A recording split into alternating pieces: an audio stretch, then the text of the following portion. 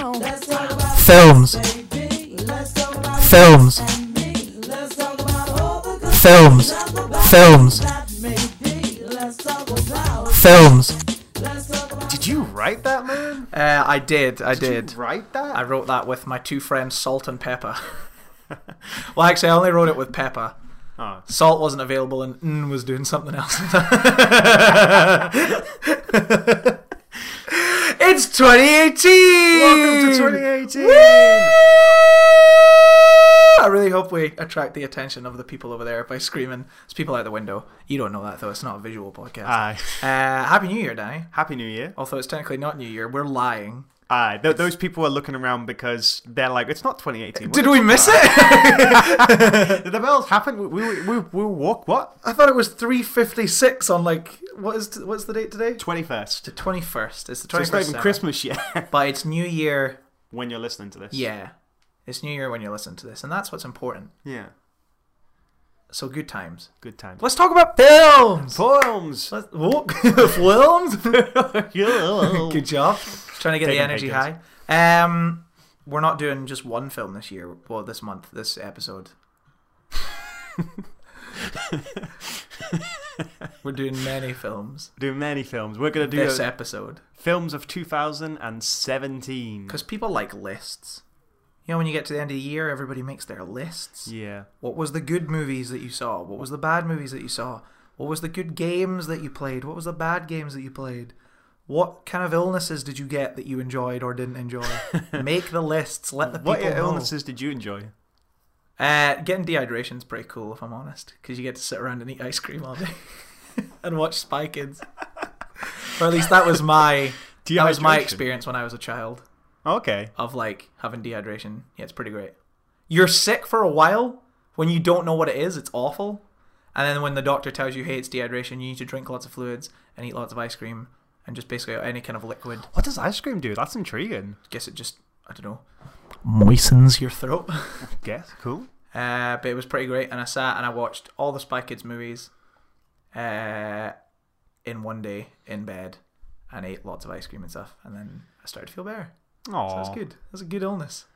I watched Back to the Future when I was ill when I was a kid. Yeah? Yeah. What, every time? Or just one time? Well, most of the times I would put on Back to the Future. I don't know why, I just gravitated towards Back to the Future. Yeah. See, now when you're a kid and you're ill, you get to hang out and watch movies. See, now that I'm an adult and I'm ill, you still got to work. Still got to go work. Still got to go work. Still got to do all the things that a responsible adult is supposed to do. But you just gotta feel real shit while you do it. I woke up ill this morning. I was fine when I went to bed last night, and then this morning I woke up and I had half my hearing, a sore throat, and a headache. Shit you not if you give me your cold. I will come for you. Can you transmit a cold through the podcast? I will find out where it is exactly in Aberdeen that you live when you're home for Christmas, and I will fucking skin you down. Because right now my flatmate is sick. So I've been keeping him very much at arm's length this week because I don't want to get sick because I have to go back to Aberdeen for Christmas and I don't want to be sick over Christmas. Aye. So don't make me sick. With that in mind, with that said, let's talk about films. There's a lot of love in this room. What where do you want to fucking start? I thought go category for category. We'll go categories.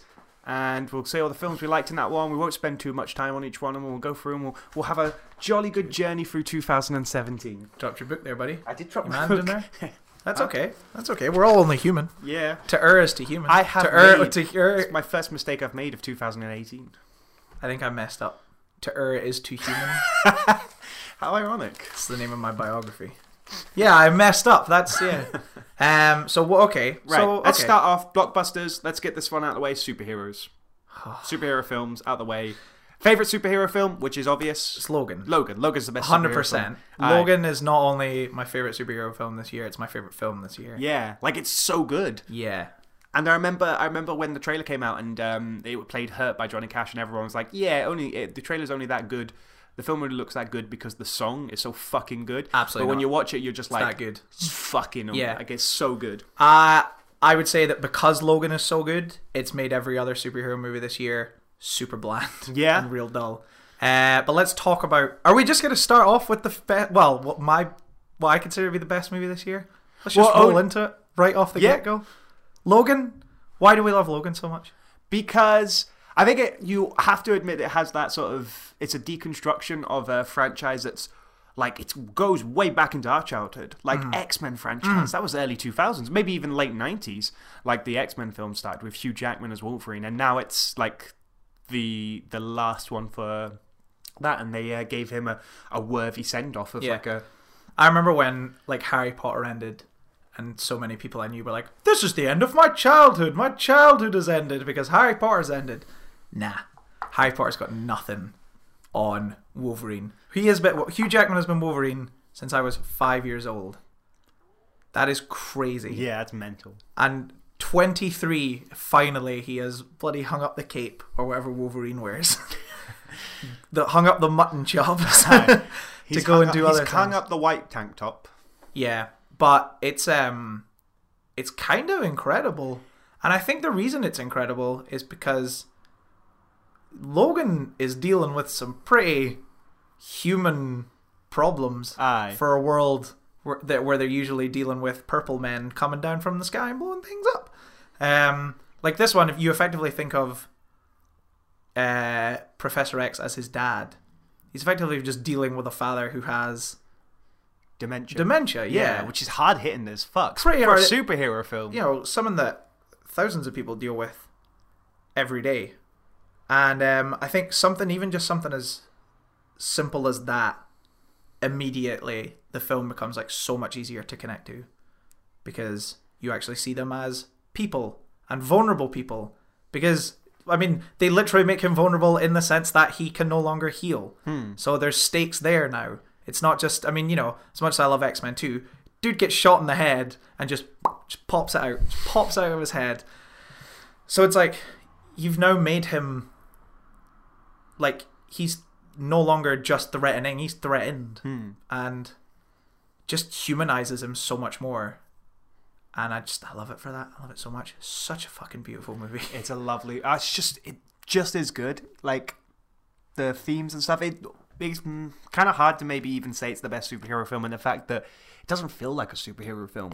Like it's hard hitting. Like if you were saying that if you said that this guy's name wasn't Wolverine, you would have no idea it was a superhero film. Well, I mean, it's an obvious thing to say. I think even the director says it. Like they draw more on westerns. I mean, they even go so far as to show you Shane in the movie, and have the monologue at the end of Shane at the end of Logan. So yeah, I think that's probably one of the biggest reasons. It's not necessarily drawn on superhero movies, because if it was drawn on superhero movies, they'd have another purple guy getting angry and shooting people in the sky. Also, it's taken them what? So what would that be that he's been playing Logan on screen for? What's that? How long has he been playing Wolverine on screen for? Well, it's 1999, wasn't it, that he first was Wolverine? Yeah. So and it was this year, so obviously. So that's what, 18 years? It's taken them 18 years to finally put the ultimate like Wolverine fight scene on screen. Yeah, with that R-rating. Final fight in the woods is, I feel like, everything that people who are fans of Wolverine have dreamed of seeing, and it finally happens. Just violent and bloody and just the carnage, and every time someone gets hit, you fucking feel that shit. It's especially desperate. Wolverine. I think the best word for that fight is desperate. You feel like desperation, and not like a superhero, like proper superhero fight where there's like quite clean fighting. This is desperate for people to stay alive. What did you think of X-23? I like X-23. Yeah. I think she was just really cool. It was like, obviously, since even the trailer came out, everyone had this Last of Us vibe of it. But X-23 is just a cool character in our own right, regardless of any of that sort of influences of Shane, Unforgiven, The Last of Us, and all that. X-23 was just a cool character. I think, when I first saw it, the part that I didn't, and I still don't know if I fully get on board with it, is the fact that what is the other Wolverine called? Is that X-24? I think it's X-24. I'm pretty sure it's X-24. Which is just another Wolverine. It's a clone of him, a younger clone. And it's obviously, it's the aggressive side of him. And at first I did think, a little bit on the nose, guys. Just a little bit, he has to confront himself. Because at the end of the day, isn't that what this movie's about? It's about him confronting himself. But recently I had a conversation with a friend of mine who we were talking about Old Man Logan and as it compares to this, and I was like, I'm so glad they do this instead of Old Man Logan, because the Old Man Logan, it's just, you know, it's a bunch of cameos from superheroes and there's a lot going on. It's mostly exposition. I'm not a big Old Man Logan fan. And I was like, I'm so glad that we got this instead of that. And he was saying that the reason he would prefer Old Man Logan is because Old Man Logan has more about Wolverine confronting his aggression. But I was like, Logan quite literally has to confront an aggressive version of himself. Like, it's not subtle, guys. It's not subtle. It's very on the nose. But like, that's what you're saying that Logan lacks when it's right there in black and white. Haven't watched this movie in black and white yet. I hear that version's real good. But yeah, I love everything about this. Patrick Stewart's fucking incredible in it. I think the what might even be worth the Wolverine clone is, spoiler if you haven't seen Logan. We'll do spoilers by case, I guess. Yeah, I guess. But it's worth it to see, like, in the worst way, Professor Xavier's brutal death. Yeah. Where he gets killed by the clone of Wolverine, but Professor Xavier doesn't know there's a clone of Wolverine. Yeah. He's confessing all the bad things he's done and stuff, and he finally has this breakthrough, and then gets slaughtered by what he must assume is Wolverine. It's mental. Such a brutal way for a character to go. Yeah, it's it kind of is just the perfect end to that character. I think, like, it's taken them 18 years, but like, they got it right. Yeah, I think in a big way. They did bloody nail it, mate. They put a bloody big pair of claws right through that goddamn wolfy boy. What was your worst superhero film of the year then? I feel like there's two that you have to choose between. Well, look. Bearing in mind, I am including Power Rangers in this list of superhero films. Oh, okay. Because here's my thing. Is like, so should we talk about like Justice League? Yes. See, we were thinking back to last year. The two worst movies of last year were Batman vs Superman and were Suicide Squad. I would say Justice League is bad, but it doesn't break it doesn't even break kind of the list of my least favorite movies, because it's not offensively bad like those other ones were. I feel like it helps that nobody was ever expecting this film to be all that good. Yeah. But also, like, it's at least a competently made film, which is a lot for saying DC a lot films. Given when you hear the amount of stuff that was going on behind the scenes. It is quite incredible that something so cohesive came out of it. Yeah. And, like, I feel like, because the other film we'll talk about as maybe being one of not the least... I don't want to say worse, because I didn't mind it that much, but like the least better ones, the not as good one, is Spider-Man Homecoming. I feel like the difference between Spider-Man Homecoming and Justice League is I can understand why you'd have a problem making a Justice League film. You have these gods, you've got to make them a threat, you've got to try and like balance their personalities. It's not easy. Avengers is I feel like people forget that now that we've had all these films since. Avengers is a miracle film. How the fuck did Avengers work? Nobody thought it would work at the time. But Justice League is just got the same problems. But Spider-Man shouldn't be that hard to make an interesting film about. He's got like ridiculous amount of years of drama in his comics, and he's got all these things to pull from, and you've even got a template with the Sam Raimi films of this is how to make Spider-Man dramatic, and you've got maybe even the template of the Andrew Garfields of here's how you can portray some of the lighter side in like Amazing Spider-Man 2. It shouldn't be hard to make a Spider-Man film that's interesting. This one, Spider-Man Homecoming, was very, very passive, and that's why that's why I didn't like it. Yeah, that's why I'd put Spider-Man under Justice League in terms of like superhero films, because Spider-Man Homecoming isn't even trying. Justice League is at least trying, and it's struggling, but it's at least trying. That was my problem with Spider-Man, was that they make such an effort to remove all these classic Spider-Man elements that I kind of got to a point where I was like, are we even watching like Spider-Man at this point? Or that this might as well just be Ant-Man or just another Iron Man. Whoever one of the other kind of pointless side characers in these Avengers movies are. He has a tech AI suit. He might as well be mini Iron Man. Yeah, and I get like, look, I'm not a big. I don't really read Spider-Man comics all that much. I watched the TV show when I was a kid, and that was fun. So like, I'm sure maybe to people who read the comic books, it's like closer in tone to certain story arcs and things like that. But I just think as a film, it's like for the superhero who's meant to be like the biggest superhero on the planet, basically. Like, not in terms of the movies, like in terms of merchandise in the real world, like he outsells like Superman and Batman twice or something. Like that. The fact that Homecoming is like, this is all we got.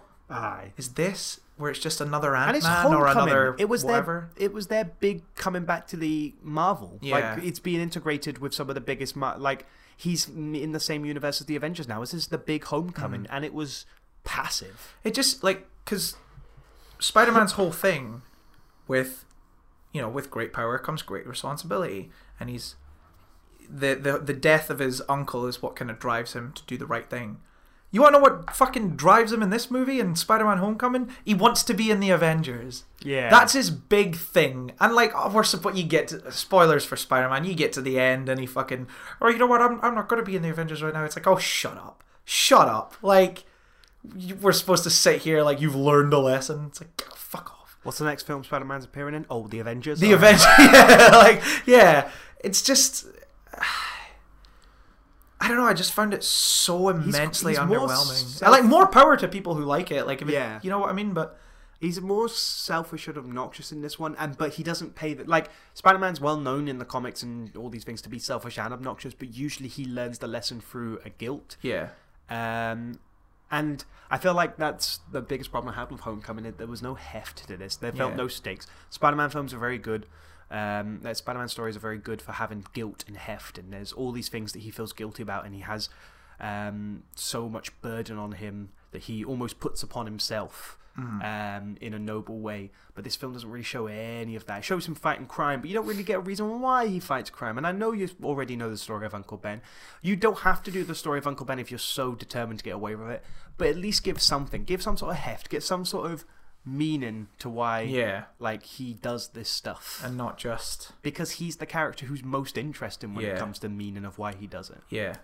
And I think it was also the film out of all these Marvel movies that like really just showcased how little style there is to a lot of these superhero movies now, because you watch the Raimi ones and they are Sam Raimi films. Like, even the third one, say what you will, it's like it's a Sam Raimi movie, and it's got his weird slapstick comedy in it, and he gives extras dumb lines and great dumb lines.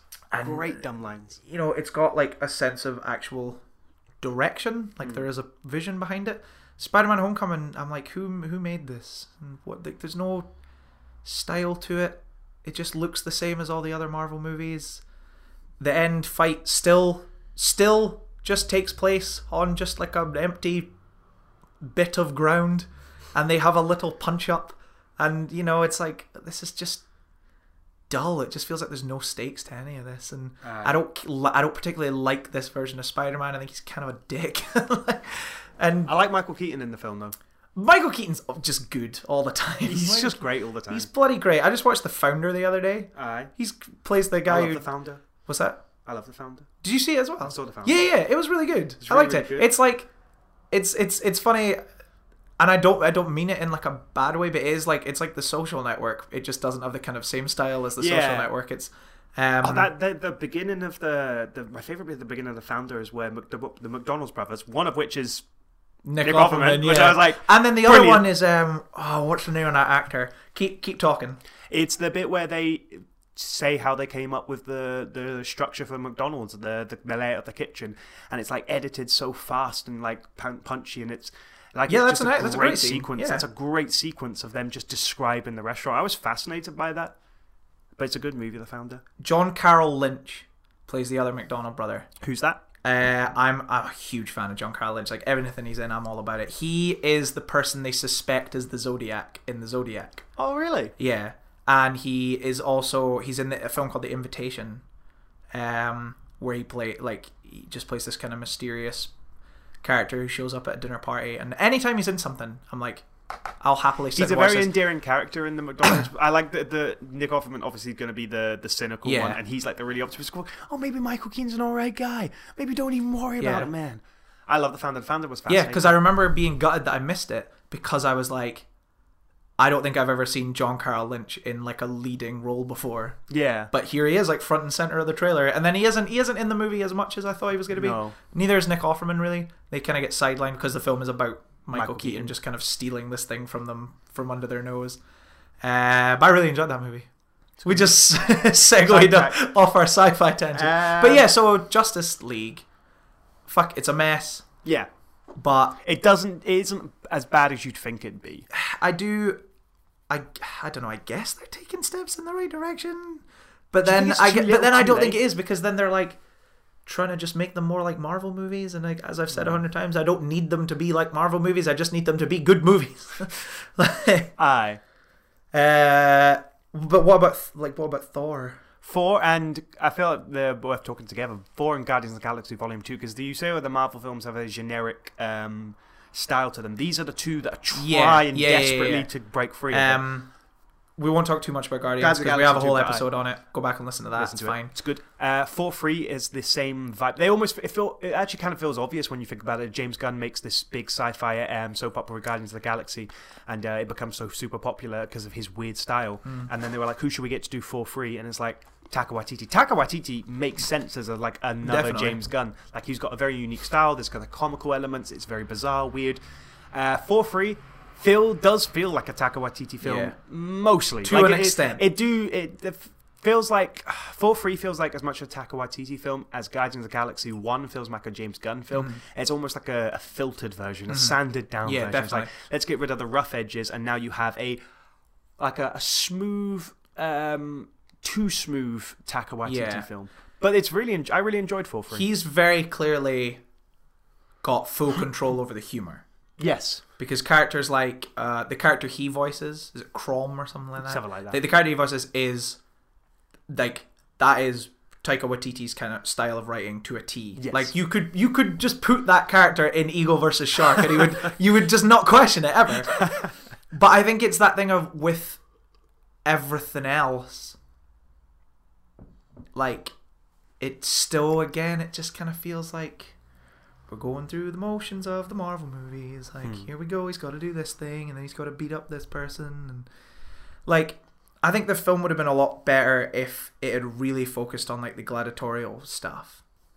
Like, if Thor or something had to like work his way up through these gladiatorial battles or something. And again, I don't really like to complain about movies in that way. I don't like to be like, it's what's not in the film that's you don't what's like the to problem. Like rewrite a film. Yeah. But I just wish there'd been kind of more of that element of stuff. But, and you know, like, and then every time it cuts back to the villain, I'm like, stop cutting back to this. Nobody cares. Like, why is there even that? What I think I'm trying to get at is like, why is there even that plot? Like the Ragnarok. The plot could be this whole gladiatorial situation, but it just, again, it feels like someone at Marvel was like, well, we got a bloody... Guys, we don't have a big bad, though. We need a big bad for them to fight in the third act. And it's like, well, why, I don't know, make Jeff Goldblum the big bad, but not in the way that we've seen, like, a villain in the Marvel movies before. Where, like, he's not just some hulked out or whatever. He's like, he just has lots of henchmen to do his work for him and stuff like that. And when they get to him, they can just fucking kick the shit. Or, I don't know, or he's manipulative or something like that. But no, it's like we also have to have Cate Blanchett off doing something else that's totally disconnected. And then at the end of the movie, the Hulk and Thor go and they beat her up and the movie stops. I like the ending. I like that they have to summon Ragnarok to... Although I kind of forgot what exactly that was by the time it got to the end of the movie. I do like that it's almost a twist at the end, which I thought was really cool, is that he needs to let Ragnarok happen. Yeah. Which is really cool, because you just obviously... Like, it does take the generic superhero thing. We have to save the world and go, well, this time... We don't. This for this specific reason, we don't need to do this. We just need to save the people, which I thought was a nice twist on it. Yeah. So cool. Yeah, I think that's all the superhero films. We mentioned Power Rangers before. I guess the only other one is Lego Batman. Yeah, it's fun. It's really fun. It's a good laugh. Good laugh. It's basically that has the sharp wit of Lego Movie. Yeah. And if you like Batman, there's loads of Batman jokes in it. It's super fun. Bring your bloody kids to it, mate. They'll have a ball. Right, so let's go into sci-fi films. The biggest sci-fi film of this year is, of course... Star Trek! The Netflix original Discovery. That ran for 10 seasons. 10 seasons, 10 episodes. Star Wars The Last Jedi. Right, we saw it a week ago today. Danny, have you heard it's the most divisive film ever made? So many of these films are becoming more divisive.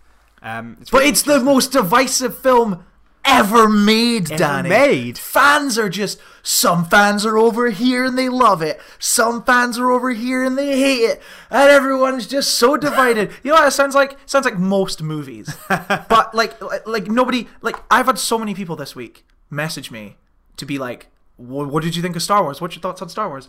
Nobody messaged me to be like, how was the Florida Project? What did you think of the Florida Project? Or like, what did you think of the Snowman? Or what did you think of whatever else? But it's like, it's the most divisive movie ever, Danny, because it's about fucking space wizards and everyone just fucking gives so much of a shit about this fucking movie. And who cares? Did you see there was fans creating a petition to get The Last Jedi out of canon? Shut up. We do a movie podcast and we're telling you care too much about movies. Up. Oh, right. With that all out of the way. Right.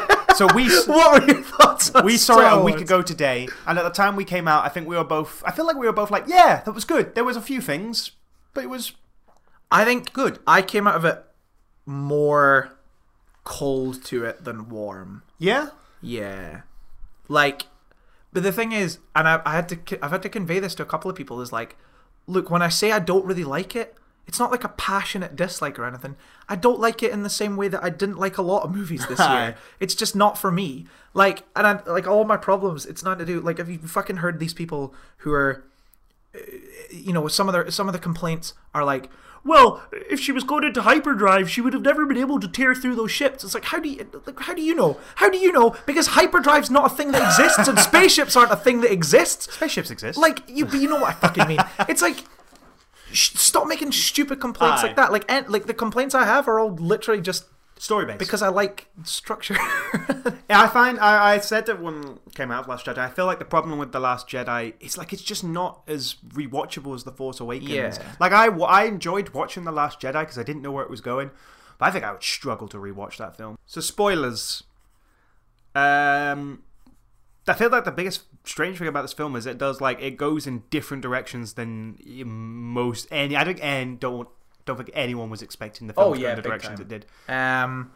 We talking about how they killed Snoke. I was surprised because you think he's going to be the big bad of the trilogy, and he's dead, and it's kind of he was almost like a pointless character. Like, not in the sense that like he didn't have any impact on the story, but like, he's not the big bad that you thought. He was kind of underwhelms his importance in the whole trilogy, and it was. I'm kind of glad they did it. That's the thing. I think now the way that JJ set it up, they set up Snoke as this big kind of mystery box thing. Like, who is he? And then he gets killed off without us getting any answers. But when you think back to the original movies, you don't know who Sidious is. Yeah. You don't find that out until 20 years later when they made those the Garbage Fire movies that we don't talk about. I think my biggest issue comes from killing Snoke, which is that on the build up to the Snoke death, you've got Rey, who's kind of on the fence a bit about good and evil, and you got Kylo, who's a bit on the fence about good and evil. You know, Rey, like Luke says to Rey, "Oh, you know, you went straight for the dark side. Like you didn't even flinch. You just went straight for it." And I was like, "This is great." We've got two characters who are totally conflicted about where they stand in the universe. And then we get to the big confrontation with Snoke, and I'm like, okay, they're gonna have a fight probably, or whatever. And then fucking Kylo just takes Snoke out, and you're like, oh shit, this just got amazing. Like, where's this gonna go from here? And they have this big fight, and Kylo's like, hey, you know what? Like, well, they fight all the security guards or whatever they are, the fucking BA airport security guards. And they, it's like they have the fight, and then Kylo turns around and he's like, hey, actually, fuck this. Like, fuck all of this. Like, let's just go do our own thing. And I'm like, and he puts out his hand, and I'm like, yes, take his hand, Rey. Take his hand. And she doesn't. She goes, no. And he flips out. And then the movie plays out. We've got Kylo's gone full bad, and we've got Rey's gone full good. And all that inner conflict is gone. The thing that was making the movies really interesting for me is just gone. Yeah. And that really bummed me out. And then I was fully ready. After that happened, I was like, okay, cool. This has been going on for quite a while. I'm ready for this movie to end. But then we get 40 minutes more of what effectively turns into the fucking Hobbit, where it's just big CGI planes with people just saying nonsense to one another, and I hated it. I hated the last 40 minutes of this movie. So everything like after she didn't take his hand, I was like, I'm done with this. That's fair enough. It does. This film definitely dips. Yeah, like towards the end. Also, everything to do with Finn's plotline, Finn and Rose. Finn was my favorite character in The Force Awakens. I hate everything they do with him in this film. They just send him off on this little mission to a casino, ultimately. And it's all pointless. None of it matters. None of it pays off for anything. Aye. And I was just like, every time it cut to that stuff, I was like, I want to get away from this. But then it would cut back to the Luke stuff, and I'm like, to be honest, this isn't really interesting me either. I just want the relationship between Rey and Kylo built on. So every time it went to them communicating with each other, I was like, this is what I want. And yeah, but again, it's like it's not like a passionate dislike for it or anything. I like it. I'll probably see it again before it's out of the cinema. I think it's just, it seems to be when people ask you what you thought of it and stuff, it's like, I don't know, I almost feel like people are going to come at me. Aye. Because I have problems with it. And the problems aren't like because I'm some fucking fanboy who hates Star Wars or something. The problems are just that, like, it's because I like movies with good structures and good characters and interesting developments, and maybe I'm just basic as fuck because I like The Force Awakens so goddamn much. Maybe I'm just basic. Maybe I do just like things that are the same, and I just pretend that I don't like. I am, yeah. I think J.J. Abrams, it'd be cool for him to cap off the trilogy. If he pays off all this, because I will say that is exciting. It's exciting that we don't really know where it's going. Yeah. Although they'll probably shoot each other, like they'll probably stab each other. It's what I am interested in is that none of the main none of the old characters are around anymore. Yeah, I think that's exciting. That is exciting. Because I remember when Force Awakens finished, and I was like, I cannot wait for the next movie, but I don't give a fuck about Luke or Han or Leia. I want to see these new characters, and that's my other big complaint. Is that the three main characters in Last Jedi, like Poe, Rey, and Finn, almost never interact together. Well, I've never really thought about it that way. Never interact together, and those were the best parts of Force Awakens because the characters were so fascinating, and like the fact that I was like, oh, I'm so excited when The Force Awakens ended. I was like, I don't care about Han and stuff. I want to see what Finn and Rey and Poe are up to. And so I think that is exciting about the next movie, and that Han is dead, Luke is dead, and Leia by default will be removed from the film. Aye. So you're kind of stuck with the new cast, and I'm into that. I'm into that a lot. I like that Oscar Isaac got more time in this film. Mm-hmm. I he's kind of a dick, isn't he? He is a bit of a dick. Shut up. Just shut up. But then, like, you got so many people killed. He's a hothead. But then sometimes he's okay to be a hothead. And like that, obviously, that scene where it's like she's having a go at him for just getting in a plane and blowing things up. And then something happens, and he's like, "Can I get a plane and blow things up?" And she's like, "Yeah, you can." Yeah. So like, he's a hothead, but he's not always right or wrong.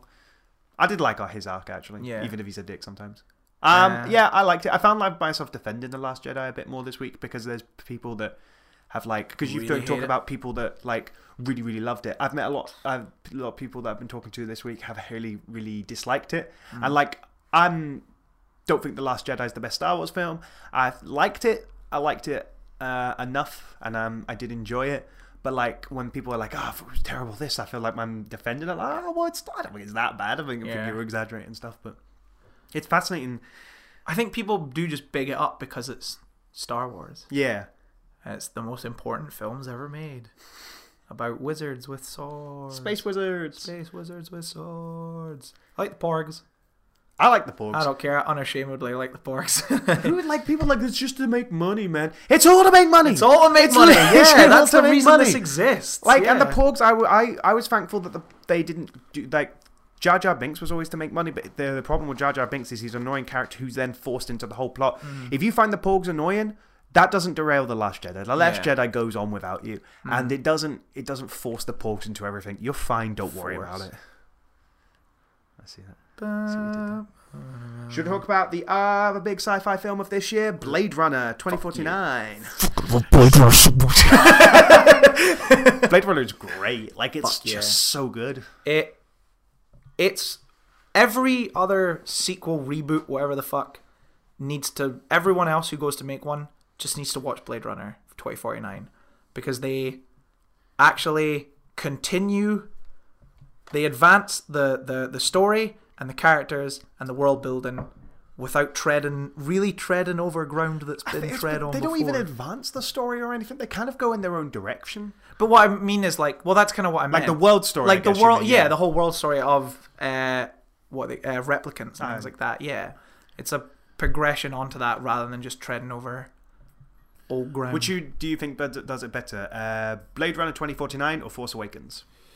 Blade Runner 2049. Because as much as I love Force Awakens, it's A New Hope, which some people would say there's. I always really like movies with Mikey's. If no one's ever been on that YouTube channel, you should go on it.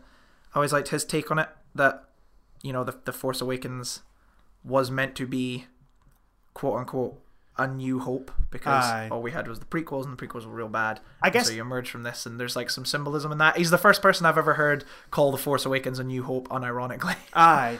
Because I guess just derailing just slightly to backwards is that The Last Jedi breaks all these rules, but at least for this new trilogy, Force Awakens re-represents those rules. Yeah. These are the rules of Star Wars, these are all the traditions of Star Wars, and now you get The Last Jedi, which is fuck the rules and tradition of Star Wars, which I guess means as a trilogy it makes sense. They're gonna in The Last Jedi, they're gonna have to break all the rules. Your methods are highly unorthodox, but you get your results, goddammit. Is this our dramatization of the making of The Last Jedi? Yeah. Who are we in The Last Jedi? Who are we in the making of The Last Jedi? Isn't it crazy as well how we're back to fucking Star Wars? Isn't it crazy how you know, you watch all the behind the scenes stuff for like A New Hope. It looks like it was a fucking nightmare to make, like an absolute nightmare. And now, whenever Disney puts out one of these behind the scenes videos for like The Force Awakens or something, it's just everybody that was involved just fucking wanking one another off. Just being like, oh, how much fun was it to work on Star Wars? How great a time we had. Oh man, JJ's the best. Ryan's the best. You can't see his wank off motions. I'm doing like I'm pretending to wank off numerous like people Scott's around me. arms, his long arms are really working around the room. Working around the room. But yeah, it's like it all just seems very showy. Also, Captain Phasma's fucking useless, isn't she? Anyway, Blade Runner 2049. Blade Runner. Talking about Blade Runner, I really liked it. I really like Ryan Gosling in it. I really like the story. I really like going back to the world. You go back to the world and it feels new and updated and sparkly for the new special effects, but it still feels like Blade Runner, which I really, really liked. That's it. They capture that feel perfectly. They get that sweet, sweet tone just right. Oh, then give that a good. Give that good compliments to the chef. I was super worried about not worried about Blade Runner 2049, it's a movie, whatever. But like, as I spent my entire fourth year of uni writing 10,000 words about why I thought Denis Villeneuve was like the best director working right now, and I was like, so help me God, if you come out with this and it's garbage, there's gonna be hell to pay. He's one of the best directors out there, actually. Pretty much is, yeah. His films are like on point. Mm-hmm. Would you see another film? Would you have Blade Runner? Yeah, but I think I want to wait. Yeah, I kind of want this to be like a sprawling story, like where we have to wait like scale. 20 years for the next one. Yeah, I'd be satisfied. It won't. But then at the same time, this one made no money, so yeah. But maybe 20 years is how long it would take for them to be brave enough to go for another Blade Runner film.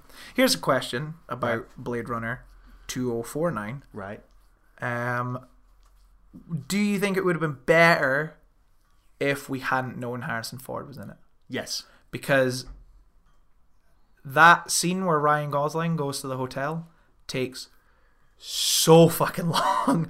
And you're sitting there in the cinema and I'm like, we know who's here. It's Harrison Ford. Just get on with it. And like Ryan Gosling's walking around like, what are all these bees doing here? And what's this thing? And what's that? And I'm like, we know what it is. It's Harrison Ford. Just get to it. Can I just say your Ryan Gosling impression's on point? Right, go, what are all these bees?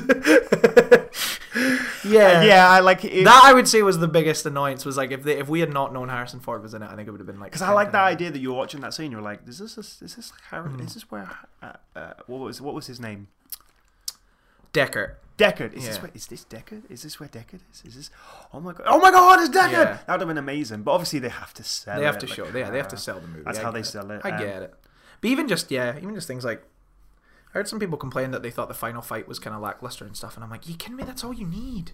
That's all you fucking need. You just need like some like there's nothing else around them. It's like the anti Last Jedi. Like there's nothing else going on around them. All your focus is on these three characters having a confrontation, and that's great. That's also why Star Wars. Why I like the end of the Force Awakens more than the Last Jedi, because Force Awakens we can all relate to the cold woods. So having a fight there makes a lot of sense. Most having of us spend our days in the cold woods. Most every day. I live there. This is all just a front. Yeah, I think just something like that. It's just clearly it's a film that's been fucking crafted by somebody. Aye. And not just built by committee. I love that a whole lot about it. Right. I just love Blade Runner 49 so much. It's a great film. What did you think of the other? Here's a joke. Okay. What did you think of the other 2047 movies about Blade Runner? Did you enjoy those ones? What, sorry? Well, because this is Blade Runner 2049. Right. And there was already Blade Runner. Yeah. So what happened to the other 2047? Oh, they were all direct to DVD. You can pick up a box set if you like. It's actually not that much. I'd like to pick up that joke from the ground where it just fell. So, Scott Morrison, here's my next question Danny for Jones, you. please ask me a question. What was your favourite CGI ape film of this year? Was it Kong Skull Island? Or was it War of the Planet of the Apes? Kong Skull Island. Yeah, I agree. Do you agree? I agree. I thought we'd maybe have a little bit of a head-to-head there. No, I thought Kong Skull Island was really, really fun. And I was super excited for it, especially when they put the trailer out and they were announcing it. I really didn't think that would be a good idea, doing a Kong prequel. Yeah. But when they were releasing all this stuff that they got a trailer, it was like, yeah, that looks all right. I like that they just made a big budget monster mash madness crazy. I just thought it was great fun. Like, I don't think it's necessarily a good movie because the characters in it are super weak, and you don't really care if any of them live or die, and some of the structure is a bit odd. Like, I just love the feel of it so much, and I just love the all the creature design in it. And again, it feels like it's odd how similar it feels to, is it Jordan Roberts? Jordan Voight Roberts or something? Oh, the director. The director, I can't remember him. It's amazing how similar in tone it kind of feels to like King of Summer. Even though that's a movie about some kids who go hang out in the treehouse, and this is a movie about, you know, an island inhabited by monsters and apes, and yeah, it's got like the similar color palette to it. It's really bright, and the final fight happens in the middle of the day, which is something I feel is very rare. I love that. The best part of Pacific Rim and the best parts of Godzilla, the recent one, is when they put the monster during the day. I don't know why they're so reluctant. Yeah, to do that more often. Because they always look so fucking vivid during the day, and it's a giant monster over these buildings. And I feel like it suddenly becomes also much more relatable when you watch them go through a daylight city. You're like, it's so fucking cool to see these. And I was super excited. I like monster films, and I was absolutely loved Kong Skull Island. Yeah. So much fun. Like I said, I think the characters are really weak in it. I feel like except for maybe what's his face, get away with John C. weak. Reilly's character. They do like the Independence Day thing, where like they get away with weak characters by filling it up with fun actors. Yeah, like Samuel L. Jackson's character is weak, but you're watching Samuel L. Jackson get angrier and ape, and I think that's entertaining. Yeah, it's that exactly. It's entertaining. And I think that's what you should madness. be doing for all these monster films. Just filling up with actors we like. Mm-hmm. Then you don't have to get bored as fuck like you did halfway through Godzilla. Yeah. Watching, what was his name? Oh, Aaron Taylor Johnson. It's funny. My flatmate messaged me. That soldier. My flatmate messaged me in the response to our Krampus episode and said Aaron Taylor Johnson is good in Nocturnal Animals, and I messaged back and I was like, look inside yourself. Look deep inside yourself and ask a question. Ask yourself a question. Was he though? I was like, yeah, he was okay in that movie. What about War of the Planet of the Apes? War of the Planet of the Apes, I just don't think it's anywhere near as good as the last one. And I think we're set up to expect a war. Aye. And we don't get that. We get Prisoner of War film. Instead we get The Great Escape. And I think it goes a bit too on the nose with the Apocalypse Now vibes. Even so much as to have, the words Ape Apocalypse Now spray painted on a wall. I'm like, come on, guys, this is a bit much. I love the opening when he is staring down Woody Harrelson. Yeah. And that drum beat is like, do-do-do-do. And I was like, oh, this is so good. And then after that, it's just kind of a steady decline in terms of like. And again, I don't want to too much of like, this isn't. It's what isn't in the film that is annoying. But like, I just think it goes too deep into the kind of prisoner internment camp thing, and just really turned into a film we'd seen a bunch of times before. I like Dawn of the Planet of the Apes. I think it's the best one out of the trilogy because like. It's balanced. You have a very big sense. It's not like the humans are bad to the apes and that's why the apes are the good guys. You feel both sides of it. Both sides have rogue elements, and like it's one of these like two faction films that you get so many of them, like Avatar, for example. There's two factions of there, and usually the film directs you to one side. But in this one, you can feel the unbalance of it. Like I felt at the beginning of Dawn of the Planet of the Apes, when they're setting out the world, you can tell they're gonna start fighting at some point. There's people trying to keep peace. And they're trying desperately, but there's too much happening, there's too many moving parts, and these factions are going to end up falling out. And I love the balance of Dawn of the Planet of the Apes for that reason. And I love Rise of the Planet of the Apes. It's just a really solid film. And War of the Planet of the Apes is a good film. It's bizarre. It is, yeah, that's my... I feel like the problem is the first two are so fucking good. Yeah. And this one's like, it's good. And this one has a character, like the villain is building a wall, and you're like... Bit on the nose. Come on, guys. Probably wasn't on the nose. We get it. Donald Trump's bad. Yeah.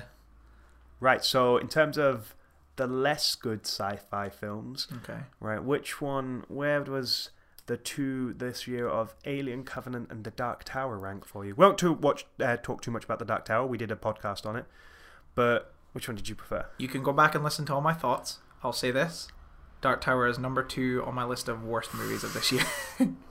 It's my number 1 most disappointing film. And I feel like when I say worst films, I always feel I mean disappointing. Because there's like Dark Tower it's a film, it's edited together, like it coherently makes sense. It's not like a student did it or anything. You feel like it's people who made films know technically what a film is, but like the people who wrote it and adapted, just miserable adaptation of what was such a great epic. But what about Alien Covenant? Is that on your list? No. I don't like it. I remember we came out of it and we were I think we were a bit relieved it wasn't as bad as we thought it'd be. I don't mind Prometheus. I think people give Prometheus a real hard time because it is a bit dumb, and Rafe Spall puts his hand in the mouth of a worm monster. A vagina worm which monster. Doesn't make sense. Why would you do that? And there's that guy who loves rocks.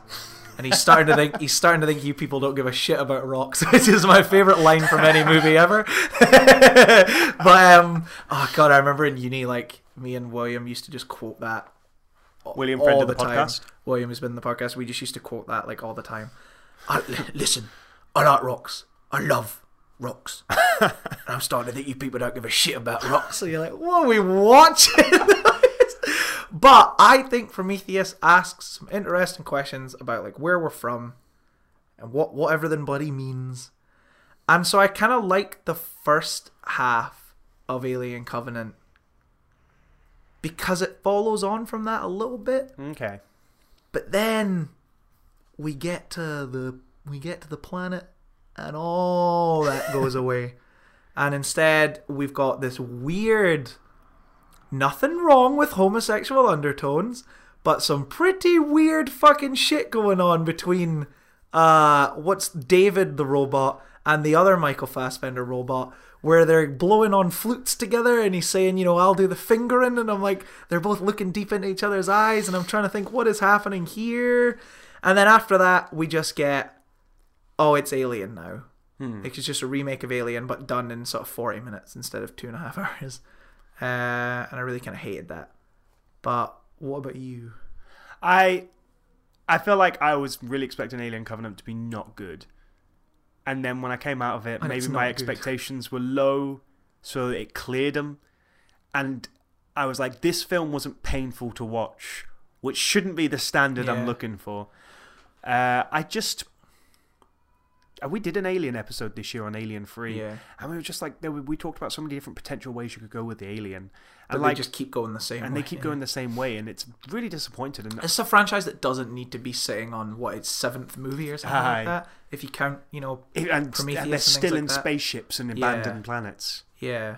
Also, why is Ridley finding it so hard to write intelligent characters?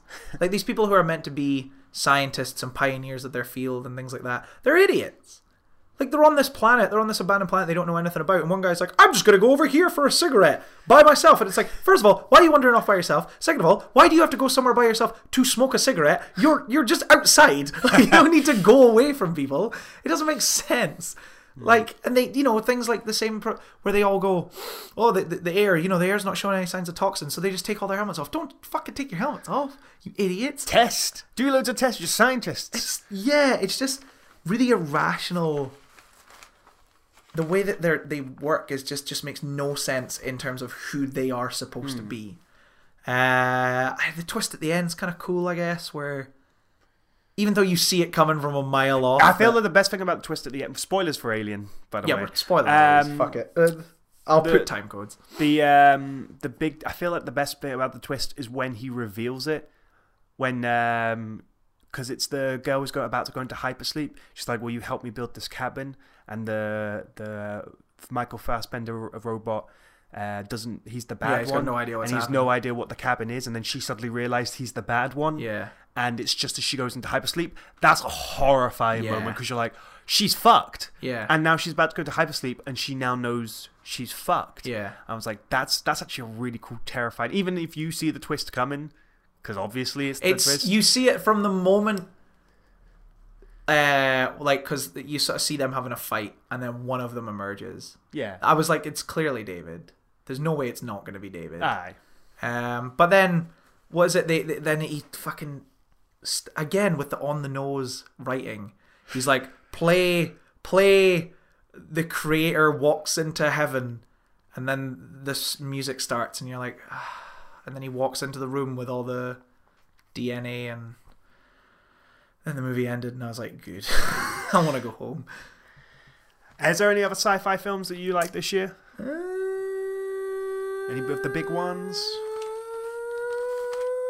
Not high on the list, no. Cool. Or is there? Let's have a look.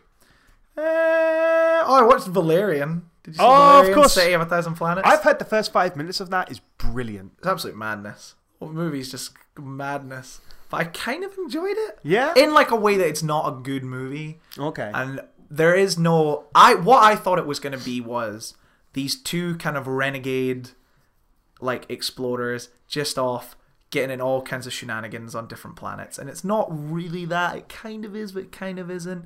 They're clearly like the rogue members of this unit that they're supposed to be a part of. And that's kind of cool. But the issue with the film is that no one really says anything that isn't expositional. There isn't really any character building at all in this 2.5 hour long movie. There's nothing except for the two characters want to get married. That's like it. That's all you get. Everything else is just exposition. But I don't know. I think maybe I was just in a good mood when I watched it, and it was super colorful, and there was a lot happening, and I was kind of getting into it, and it's fun. So you enjoyed it? I guess I enjoyed it. Wow. I don't know. I think I did. A friend of ours, said that it's the best video game movie he's ever seen. Which I was like, well, Scott Pilgrim exists, but Yeah, I could, But it is. It's madness. It's creative. That's cool. It's very creative. I'll give it that. How's my boy Dane DeHaan? He's just weird, isn't he? He's a weird looking guy. His head's the weirdest. What's his name? Dane? I think it's Dane DeHaan, isn't Dane it? DeHaan, yeah. Yeah, I guess. Would Okja, would that count? Or will we come back to that? We're coming back to that. Okay, we'll come back to Okja. Right. well, the big action films of the year, right? One of I'm looking through this. My favorite action film of the year, just one of my favorite films of the year. I know what it's going to be. Baby Driver. Oh. Did you think it was going to be the other one? I thought it was going to be the other one. I thought it was going to be John Wickless. Yes. John Wick 2. Don't be so ridiculous. We don't like singing in the rain. Which one did you prefer then? I guess for action, John Wick 2 is just better. But like as a film as a whole, I just prefer I just loved Baby Driver. They're both in my top 10. Baby Driver is higher. They're both in my top 10, although I can't remember in what order. Yeah. I think Baby Driver's higher. Baby Driver has probably, I would say, the most attention to detail in any movie from this year. Well, like every Edgar Wright film is the best at most. It really bums me out how much people have just kind of taken the film at face value, at like surface level, and it's kind of a bit disappointing because I'm like, I don't know. I feel like there's so much just if you just.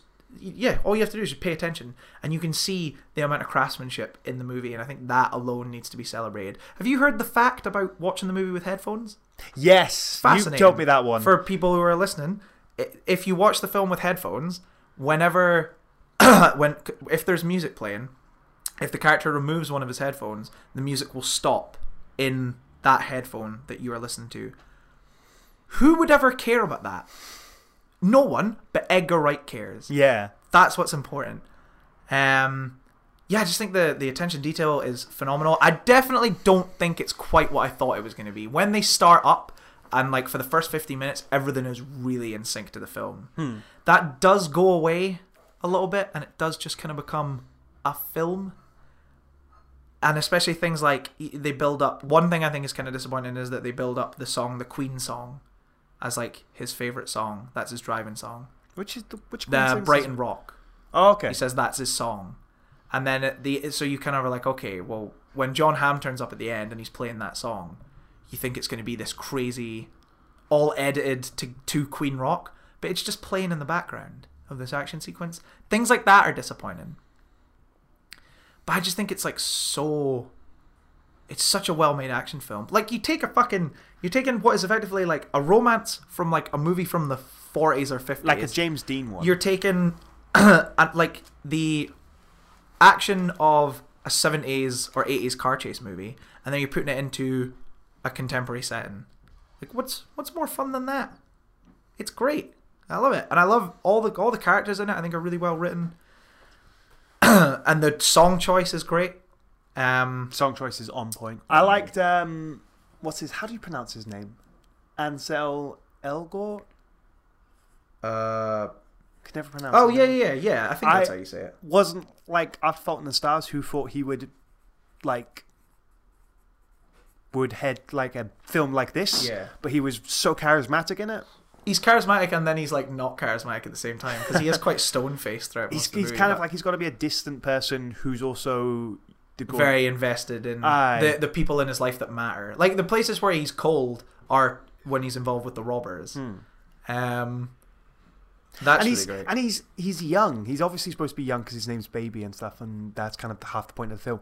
But he's obviously a talented car driver, but he's also stupid, which I really like in that sort of juvenile way. Like, he records all these conversations and he just gets caught like with all the recordings. Yeah. So he's kind of stupid, but like he's young. He's maybe arrogant more than stupid. Actually, probably not. Yeah. Like, he's more arrogant. I thought it was really fascinating as well. I just love everything about Baby Driver. I just think in the classic Edgar Wright style, it's a film that it's an action film that goes way above and beyond what it needs to be. Even things like what's the name of the actor?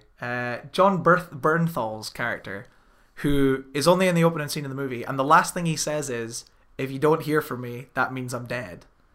And then later on in the film, Kevin Spacey's character gets Baby Driver to dispose of a body. You don't know who it is, but John Bernthal's character never turns up again, so presumably it's him. Like, that is a little story that plays out in the background and is never addressed. Yeah, it's never addressed up front. But again, it's something that Edgar Wright cared about and put in because he wants his films to be taken at more than surface value. And I just really wish that people who don't like it Rewatch Just give it more of a chance. All of Edgar Wright films are just rewatchable. You hell rewatch it, you rewatch it. I love Hot Fuzz, but every time I watch it, I notice something. There's more stuff, I notice something even small. Yeah. Like, that caught me way off guard. It's mental how much detail he puts into his films. And Scott Pilgrim is my favourite movie ever made ever. Good choice. It's a good choice. There's that. What about John Wick 2, though? John Wick 2. John Wick 2's fucking amazing. God damn! Who would even thought that John Wick? I feel like we saw John Wick kind of thinking, just an action film. I don't think I really came around to John Wick until like way late in the game. I felt like it just didn't. Even just before you went into the film, we weren't really expecting much. Yeah, we were also late. Remember? Do you remember that? We walked in that movie like 5 minutes late. Did we? Yeah, we missed all the stuff with his wife dying. Like, I'm pretty sure if I remember rightly, we walked in when he's getting the dog. Okay. And that was kind of like, I feel like we missed a lot. Film. Yeah, I can't remember why, but I feel like we missed a lot of the emotional heft that carries the rest of the film because we missed that. And so I think when I saw it the second time, I was like, oh shit, this is like way better than I remember it being. This is incredible. The first movie, they kill his fucking dog. This movie, they just take literally everything else away from him. Like, in the first few minutes, they destroy his car, and then later on they blow up his house, and he loses all his money and things like that, and yeah, it's like, way to fucking kick a dude while he's down. I love the mythology of these films. Yeah. Who would have thought that you could have given such a detailed mythology for just hitmen? And it comes to the point where the game changer in the third act, because in the part of the mythology, there's all these places where you're not allowed to kill each other. These are neutral places. No action can happen.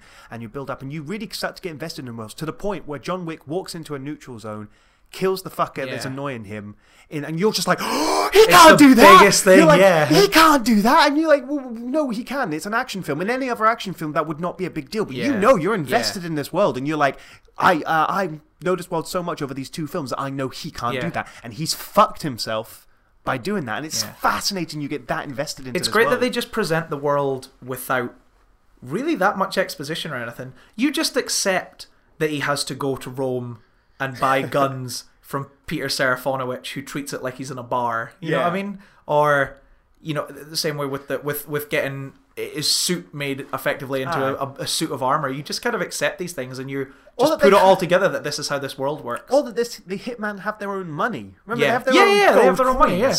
Which is so bizarre, but you're solely invested in it. And they have all these rules and blood oaths, and they can't break these rules. And it's for just a hitman movie. It's so well integrated. The world is so vivid. I feel like there is a message. The message of the movie is like, when the system tries to fuck you, just tear down the system, because that's effectively what happens. Someone comes to him within the rules of this world. He plays by the rules. That guy screws him over. So John Wick just tries to tear the whole thing down, to the point where when he kills that guy on what they call sacred ground, it's like you said, it's the biggest thing. It feels like it's got serious weight to it. Aye. Because they do such a good job crafting that world and the rules within it. Yeah. How great is that last scene? God damn, the fucking choreography of the fight scenes in this movie. They take it to a whole nother level compared to the first one. And the first one's good. A fight in a hall of mirrors, which is just great. Car chase at the beginning, stunning. Just everything's so good. I love the last scene where he meets up with the guy for the last time, and then they put out the mass contract, and then everybody looks around at him. Yeah. Which I guess apparently everyone in the world is involved in this hitman organization, which is a bit weird, but I kind of feel a bit left out, if I'm honest, if something like that's going on in the world. Are you not part of it? Oh, don't rub it in. Mate, I haven't done the... I can get you in. I haven't done the initiation yet. I can get you in. Other action films. Another big one, a stylistic action film, maybe even in the same vein as John Wick, is in style-wise, is Atomic Blonde. Did you like Atomic Blonde? I really liked Atomic Blonde, yeah. I really liked it as well. Like, I don't think it's anywhere near as good as... No, especially in action sense, but like in that sort of stylistic nature. Atomic Blonde, the like Cold War Soviet spy film. I really enjoyed it.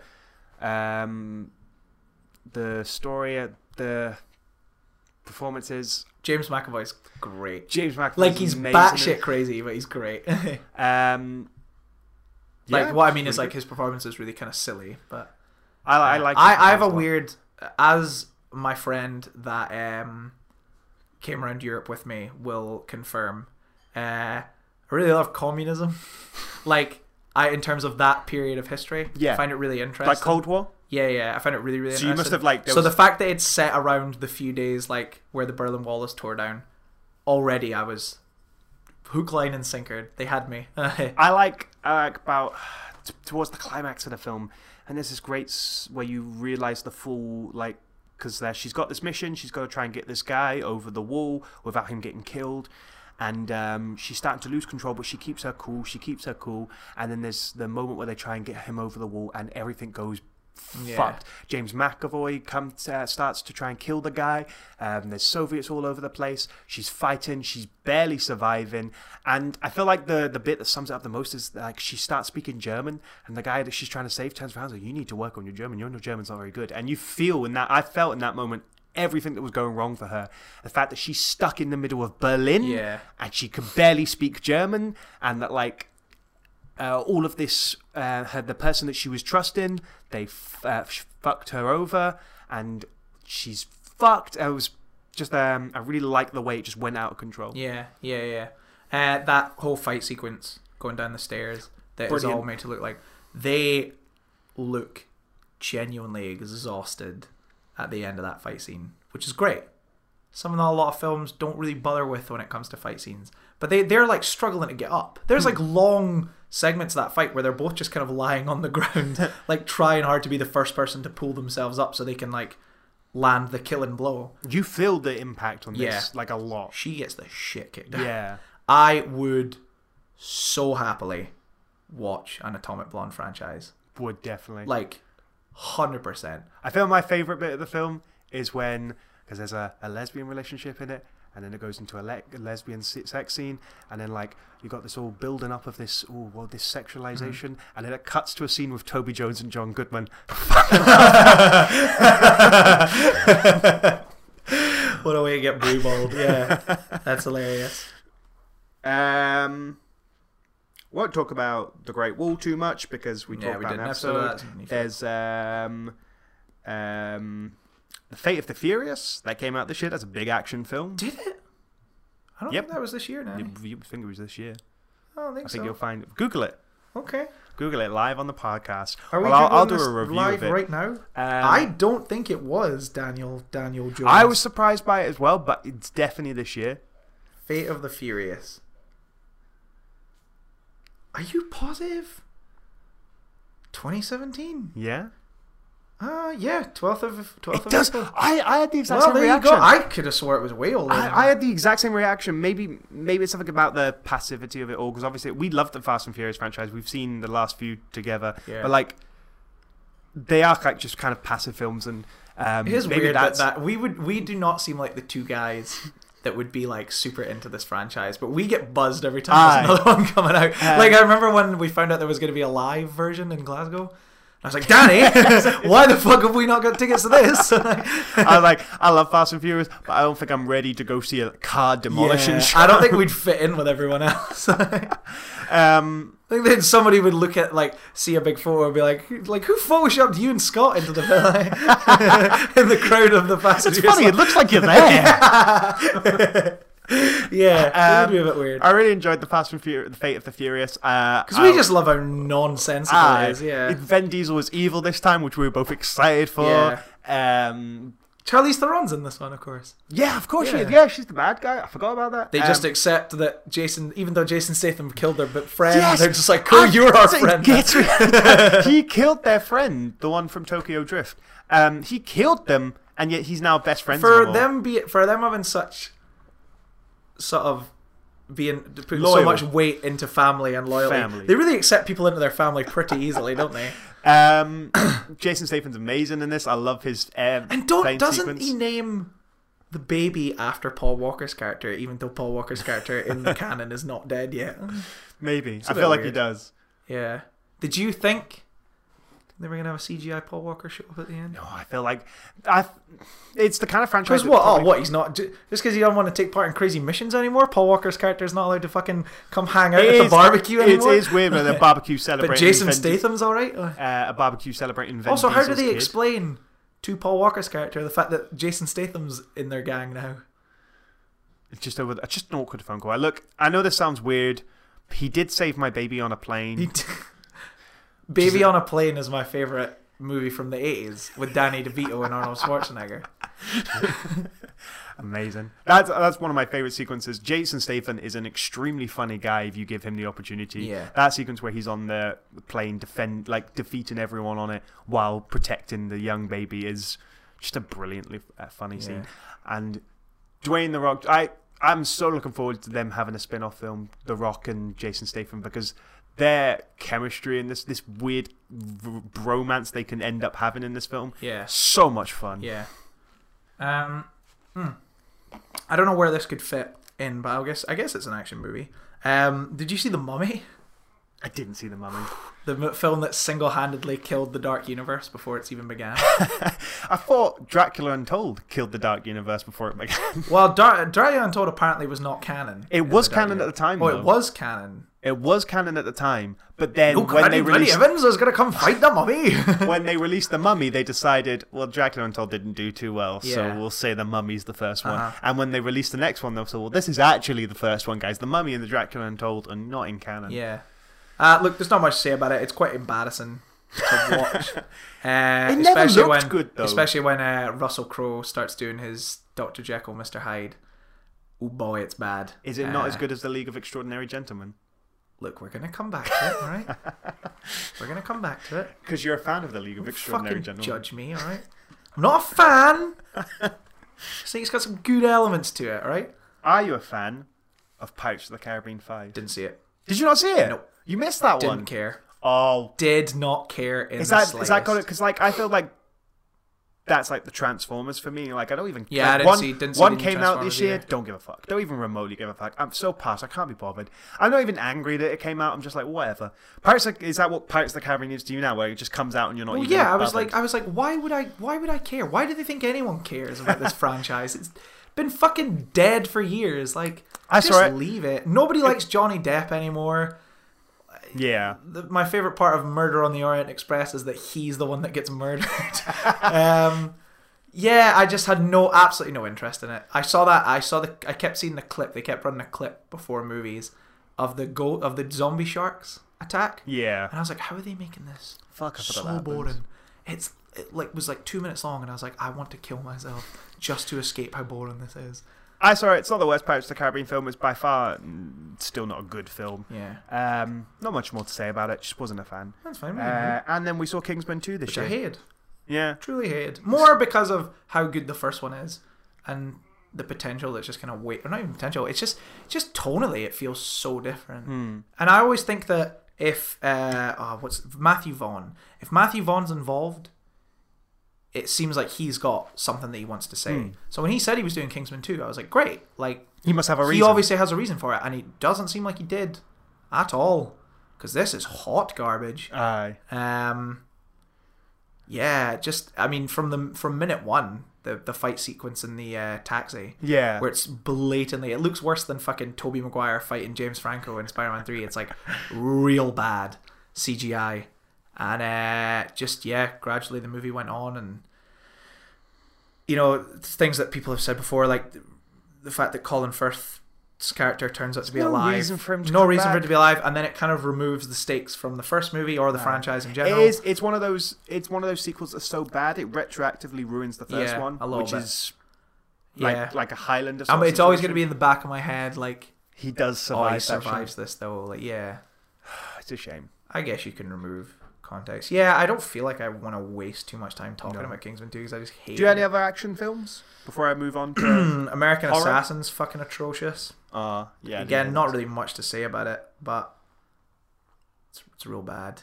It's I don't even remember why it was bad. If I'm being totally honest. That's a film where Michael Keaton's not good, since we were talking about Michael Keaton earlier. Is he not good, or is the film not good? He's real bad in it. Oh, wow. Also, I feel like maybe we should have brought this up in sci-fi, but Ghost in the Shell. Oh, I didn't see Ghost in the Shell, I must admit. Also terrible. Yeah. So I've heard the plot twist though. I've heard the for Ghost in the Shell. Yeah. Yeah. Should we? Or what the way they've tried to justify the fact that everyone's white. Yeah. Because it turns out, like, obviously, spoiler. I know we've said time codes, but just in case you really, really weren't caught off guard. Turns out her character is Japanese. They took the mind and then put it in a white woman, which is quite bold. Yeah, and it's pretty. I haven't seen it. In my head, I can imagine a scenario where that worked. If they wrote it in a certain way, they'd be like, if they were like self-aware that that's what they were saying, and maybe they could have a commentary or satire or anything. But I've heard that that's not what they have. That it's kind of off. It's also just so bland, and I feel like you're watching it, and there's a lot of scenes where they've tried really hard to create the anime, and I'm like, well, why not just go watch the anime? Hey, Second Opinion listeners. This podcast ended up going a heck of a lot longer than we thought it would. So rather than release it as one big 3-hour long episode, we've decided to split it down the middle and turn it into 2 episodes because it's a bit easier to digest and also much easier for me to edit. So I just thought I would put this little bit in at the end so that the podcast didn't just suddenly stop and everyone was confused as to why we didn't say goodbye. Because, we would say goodbye. We're nice people. We don't just blank you. We're good people. So anyway, part 2 will be out very, very soon. Just stay tuned. And it's a bloody laugh, mate. It's a blast. Thanks very much.